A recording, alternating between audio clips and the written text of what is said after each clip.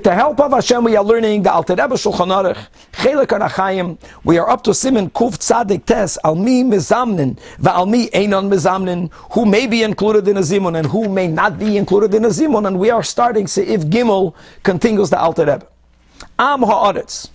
Am Ha'aretz means a person who is not properly observant because the person is not learned, because of galus, but a person who's not properly observing the mitzvahs. First of all, step number one, ein v'zamnin olav, may not be included in a zimun.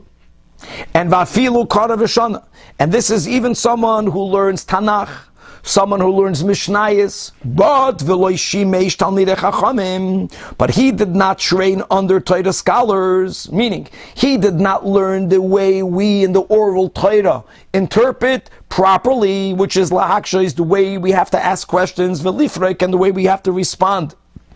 Lahavin mitoichamin, and to understand from the words of our sages the reasons of the Mishnayos, the reasons of the halachis with clarity. In other words, this is a person that because of their ignorance will not be able to properly keep halacha, so they're not observant. Concerning this rule that an unlearned person may not join a zimun, that will even include the one that knows Tanakh, like we said, that learned just Mishnayos from the book, but this person did not have proper shimush, and therefore doesn't know the way Torah really should be practiced, and therefore doesn't properly practice it. However, va'achshav mizamnin afilu al am ha'aretz gomer. Now, if you have a person that not only is unlearned in shimush, has no knowledge, which means that tragically this person is not observant at all. They pasha don't know. Even such a person is included in a zimun. Why? We don't want for every Jew or for every small group of Jews, if they were to feel excluded by this halacha, they can't even join a zimun. They're going to make their own group.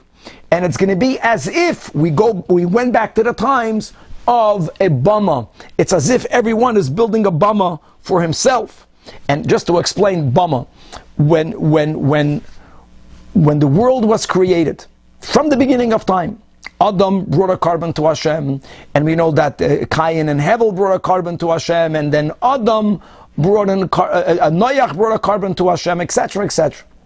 So even though they knew that the ideal place to give an offering to Hashem is on Har HaBayis, in the place where later Shlomo HaMelech built a Mizbeach, nevertheless, throughout Jewish history, there were certain pockets of time that we were allowed to build a platform, a bama, a private altar, wherever we so choose, and to offer to Hashem our own carbon. Even though not all of the karbanis were allowed to be offered on this private mizbeach, actually very few karbanis were allowed to be offered there. Nevertheless, people had an opportunity to offer a carbon wherever they wanted. Now, when Hashem gave us the Mishkan in the desert, and it has everything to do with the fact that the Mishkan housed the Aron, that housed the Luchais, then no bamas were permitted. But when we went over to Eretz Yisrael during the first 14 years, where we set up the Mishkan in Gilgal, since the Aron HaKodesh was not in there the whole time, or certainly not both of them, there was an Aron that went out with battle, and during the years that we were conquering and settling, the Mishkan wasn't a bona fide real house to the Aron HaKodesh. During those 14 years, we were allowed to build bamas wherever we wanted, to bring a certain type of karbanis to Hashem. Then for the next 369 years, when the Mishkan was built in Shiloh until its destruction, then it went back to the time where we're not allowed to offer a carbon on a bama.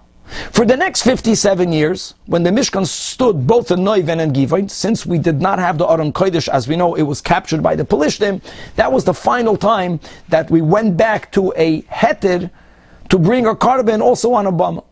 Now, there was a Mishkan in Noiv, but we didn't call that a Mishkan, we didn't call that a Mizbeach, we called that a Bama Gedoyla. But people were allowed to bring a carbon on a Bama Katana. From when Shlomo HaMelech brought the Mizbeach to Har HaBayis, from then, forever, Jews, Yidden, are not allowed to bring any type of carbon on a Bama. Now, the advantage of being centralized, of not allowing any type of carbon to be brought on any mizbeach other than the one that has to be built in its right place, is because then that mizbeach really gathers everyone together. And it avoids having splinterings of, divisions of everyone connecting to Hashem in a different place.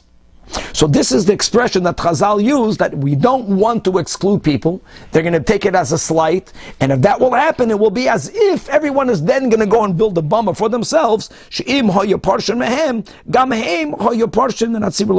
we will exclude them, they will exclude themselves. And to avoid that, nowadays we do include even a Amma Aretz on all levels, and is included in the Zimun. A lot more to be continued.